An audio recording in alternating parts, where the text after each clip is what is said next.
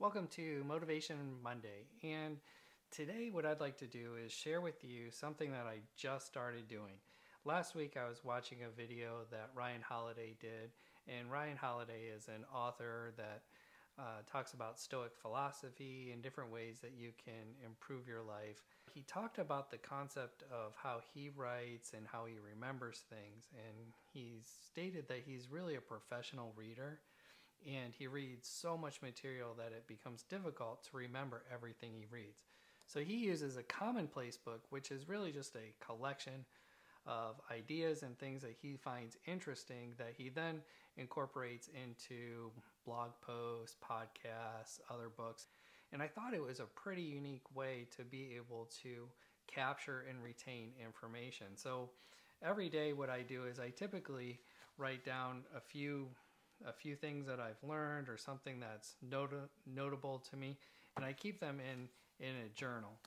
And when I'm reading things in a book, I'll highlight it, but then I don't really do anything with it, and I kind of forget about it. And with the commonplace book, which is basically a second brain, you're creating a second brain for yourself.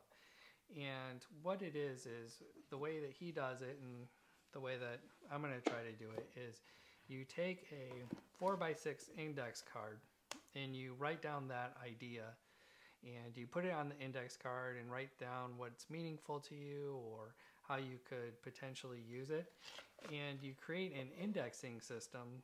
And I'm using basically a 4x6 box and 4x6 cards and some 4x6 dividers, and you create an index that you can go back to later.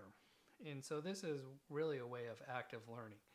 So when I read a book, I'll go back through that book and pull out some excerpts or something that I found interesting from the highlights, and I'll write it down on these cards, and then I'll file it using a filing system. And like I said, I just started doing this, but my goal is to write down one interesting fact or something I'd like to remember each and every day and put it into this commonplace book. And over the next year, I should have a minimum of 365 ideas in this book that I can use to reference later or remember. So my motivation to you is to figure out a way that you can record something that you find interesting every day and put it into a notebook or create a commonplace book like this and see how it helps you.